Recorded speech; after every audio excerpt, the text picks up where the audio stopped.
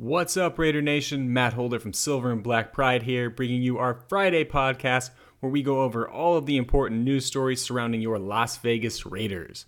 We've been a little light on the questions lately, but I have had a few trickle in, so of course I'll answer those for you guys. And if you like to have your questions answered on a future show, either tweet them at me, AdamHolder95, or email them to sbpquestions1@gmail.com. That's AdamHolder95 or sbpquestions1@gmail.com. We're about 10 days away from the Raiders rookies reporting to training camp, meaning the season is just around the corner and we've got plenty to talk about, so let's get to it. I'll start us off with by far the biggest news coming out of the desert and arguably around the entire league, as the Raiders continue to be trailblazers by hiring Sandra Douglas Morgan as their new president, the first black female team president in NFL history. Douglas Morgan is a Las Vegas native who previously served as a chairwoman and executive director of the Nevada Gaming Control Board. She has also been the director of external affairs for AT&T Service Incorporated and a litigation attorney for an international gaming and hospitality company. The Raiders held an introductory press conference where the team's new president had this to say during her opening statement. "It is my honor to be here today as the newest member of the Raiders family. I was raised in Las Vegas and have truly witnessed this city ascend to one of the sports capitals of the world, visited by millions across the globe, and it's an honor of a lifetime to serve as the president of this organization. The Raiders organization has actually brought $2.29 billion in economic impact of visitors for events in Allegiant Stadium, and the estimated impact of Super Bowl in 2024 is estimated to be in the billions as well. Thank you, Mark, for your faith in me to lead this organization in this very important moment. I am very grateful that my dearest friends and family, my parents, husband, children, and nephews could be here today. Your support means the world to me, and I do not take that for granted." Douglas Morgan would continue to go on to talk about how she's excited to help the Raiders win on and off the field, and even brought up the organization's legal challenges that have arisen recently, and made it a point to say that she's not here to sweep anything under the rug. Mark Davis also made a statement on the hiring of the organization's new president and said, "I'm thrilled that Sandra has agreed to join the Raiders family. Her experience, integrity, and passion for this community will be invaluable to our organization.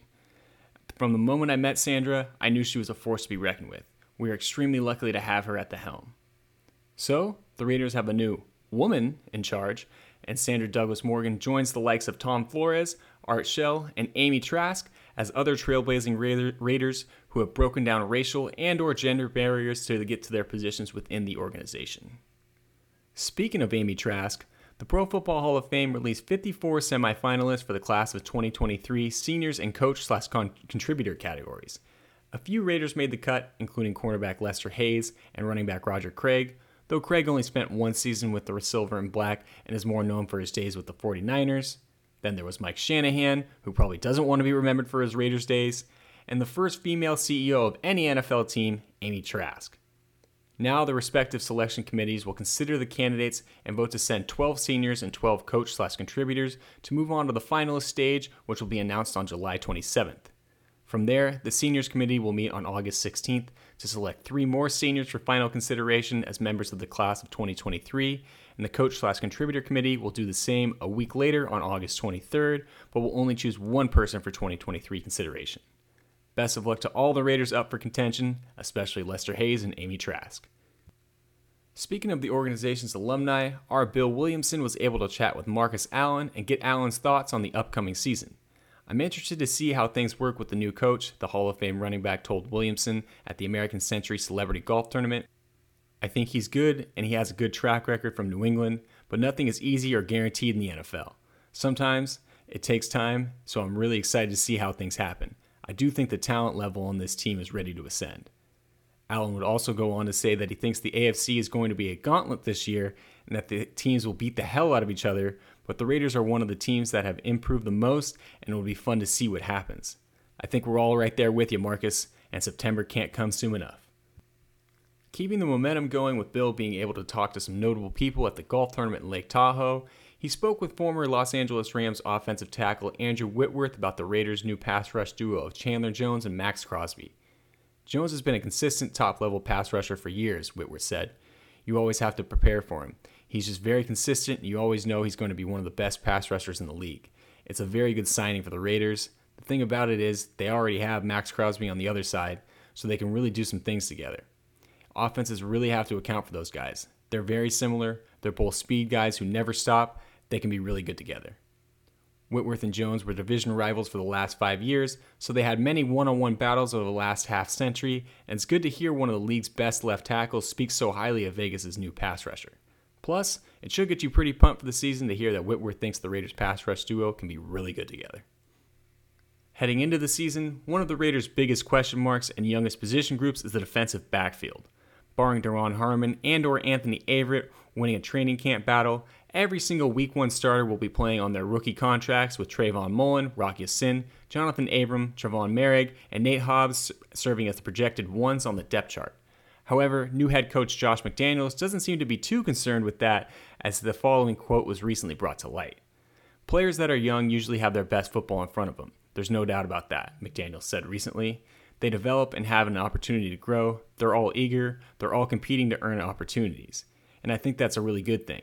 We have some different skill sets. We have some guys with maybe a little bit more speed or more size, so it gives us some flexibility. But I think that all of them are really eager to try and learn, and they're learning how to communicate and talk with each other, which is important. We did some third down stuff, which is always a difficult down for defensive backs to deal with. We had some packages where there were 6 or 7 of them on the field at the same time.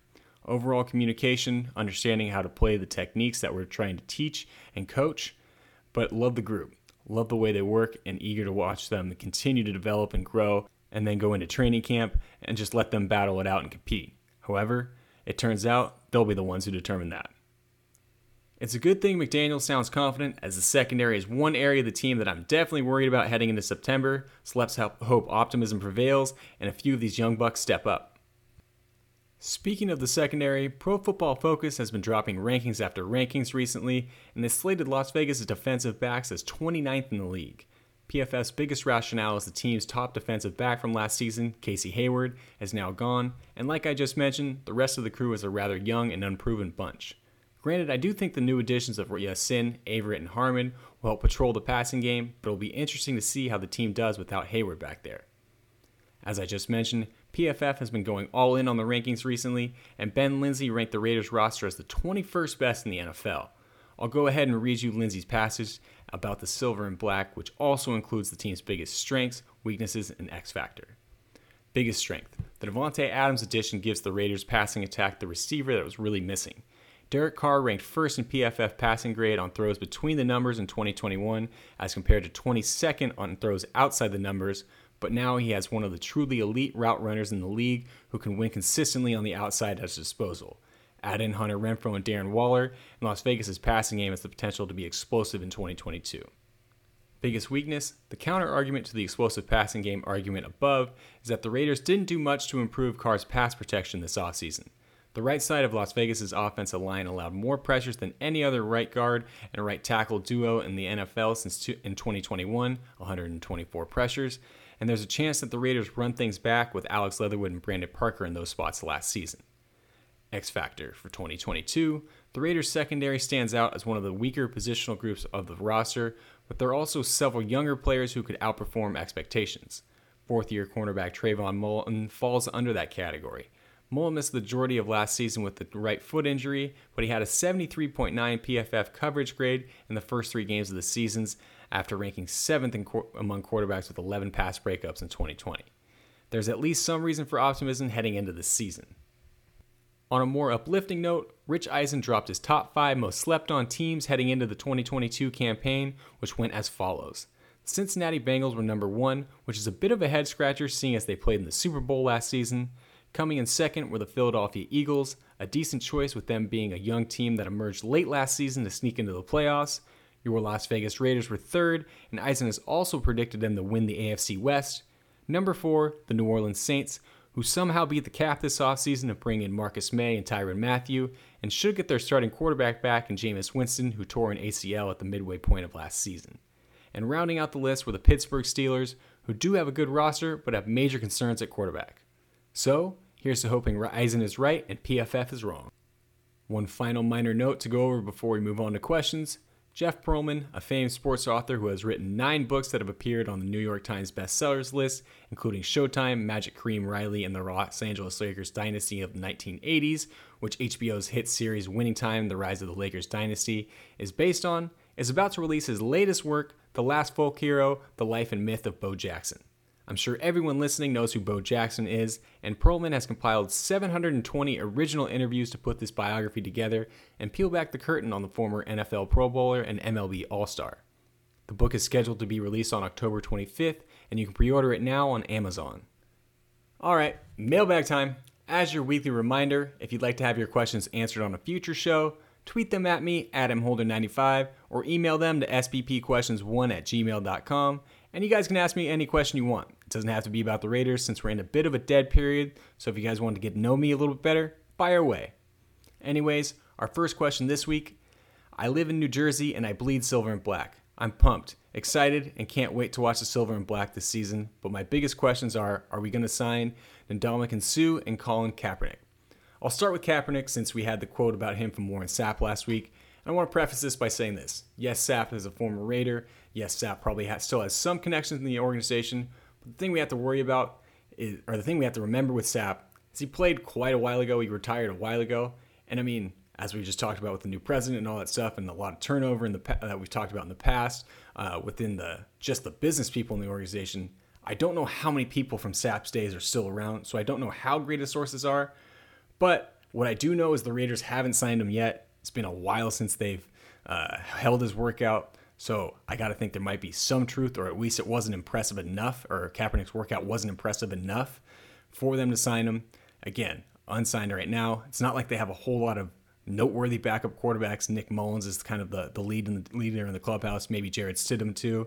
So I get the feeling that Kaepernick's probably not going to sign with the Raiders. I know a lot of people, including myself, would be interested to see if he could do that Marcus Mariota role, but again, we're sitting here, I believe, close to 2 months, if not 2 months after the workout. Still hasn't even been any news or anything like that. Get the feeling he's not coming aboard. Ndamukong Suh? Suh's an interesting one.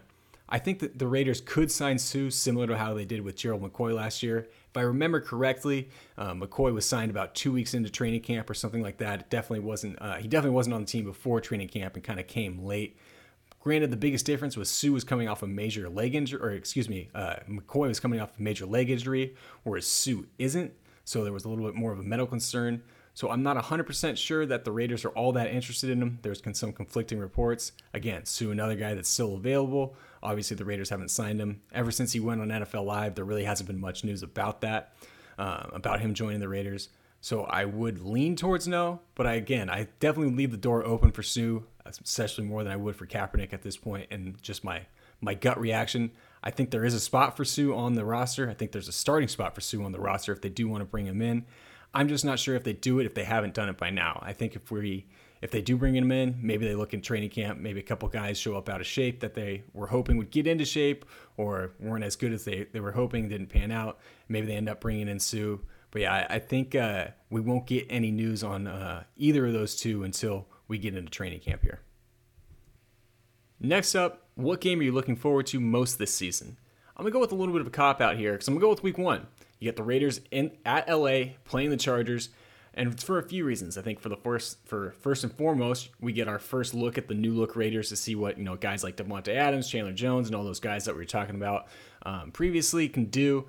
And if the Raiders had the best offseason or the second best offseason, the Chargers were right up there with them. You could probably argue that the Chargers had a little bit of a better offseason, and obviously they were a team that was on the rise last year. Impressive young quarterback in Justin Herbert. You got Khalil Mack now, J.C. Jackson, as well as a few other additions.